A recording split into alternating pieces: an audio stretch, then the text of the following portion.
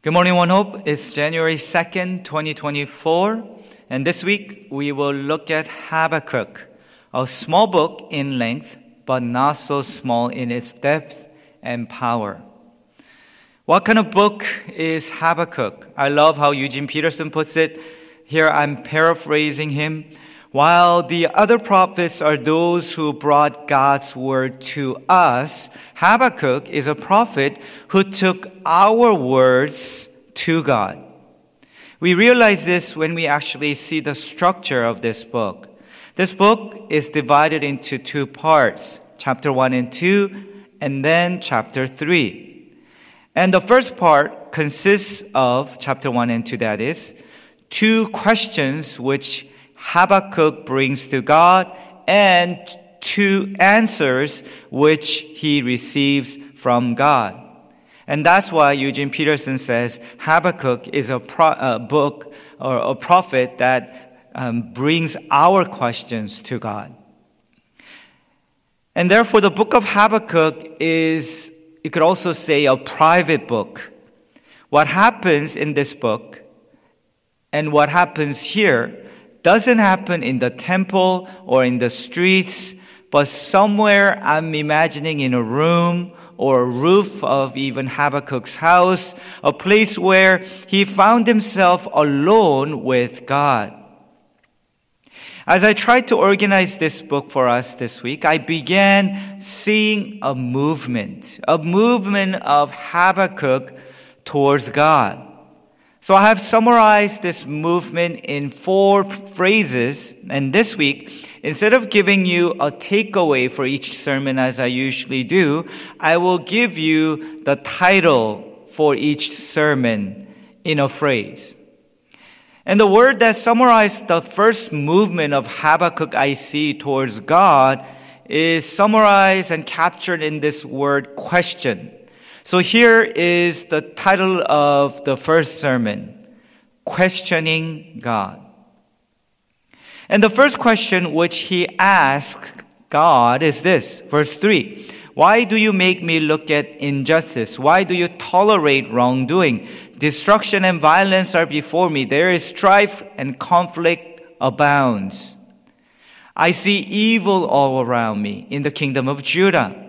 God, why aren't you doing anything? Have you not heard me cry out to you? And yet there's nothing but silence from you. You're not doing anything about this evil that's taking place in our kingdom. God's answer, I'll raise up the Babylonians. Verse 6, I'm raising up the Babylonians, that ruthless and impetuous people who sweep across the whole earth to seize dwellings not their own. I'll raise up the Babylonians to destroy you, southern kingdom of Judah, to bring judgment upon you. And that's how I'm going to do something about this evil you're talking about. Well, Habakkuk has a follow-up question. And it's this, how could this be? Verse 13. Look at towards the end of this verse. Why are you silent while the wicked swallow up those more righteous than themselves? Here what he's saying is, how could you possibly use the Babylonians to destroy us? They're more wicked than us. At least in our kingdom, there are some who follow you. But Babylonians, they don't even know you, they don't even follow you. And how is it that you use them who are more wicked than us to destroy us? And God's answer to this question is found in chapter 2, where he says, when the time comes, I will judge the Babylonians too, along with all the other nations that are evil and wicked. But for now, I'm going to use the Babylonians to still destroy you and judge you. The two questions which Habakkuk asks, and I try to show you in those 2 verses, is captured in this one word, why? We ask these questions too. And we can also ask these questions to God as well, as Habakkuk shows us. And that's why many who study this book and teach this book focus on the fact that Habakkuk asked these tough questions to God. Perhaps the kind of questions that we also want to ask, but we are hesitant to ask. And they focus on these questions too.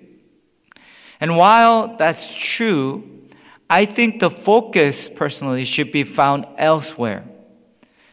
And to show that, I want to draw your attention to verse 12 again, where it says, Lord, are you not from everlasting? My God, my Holy One, you will never die. You, Lord, have appointed them to execute judgment. You, my rock, have ordained them to punish. What I want to draw your attention to is not just that Habakkuk asked these tough questions, but he asked these questions based on his relationship with God. He calls God Lord. He calls him my God, my Holy One. You, Lord, my rock. It is within these questions that he asks these questions. These questions take place within this relationship where Habakkuk is certain of who God is. In other words, Habakkuk is not an investigative journalist who's trying to do an expose on the conspiracy of God, who claims to be good and holy and yet doing these things. But he's asking these questions as a follower, genuine follower of God, who wants to know him more and who wants to know the heart of God.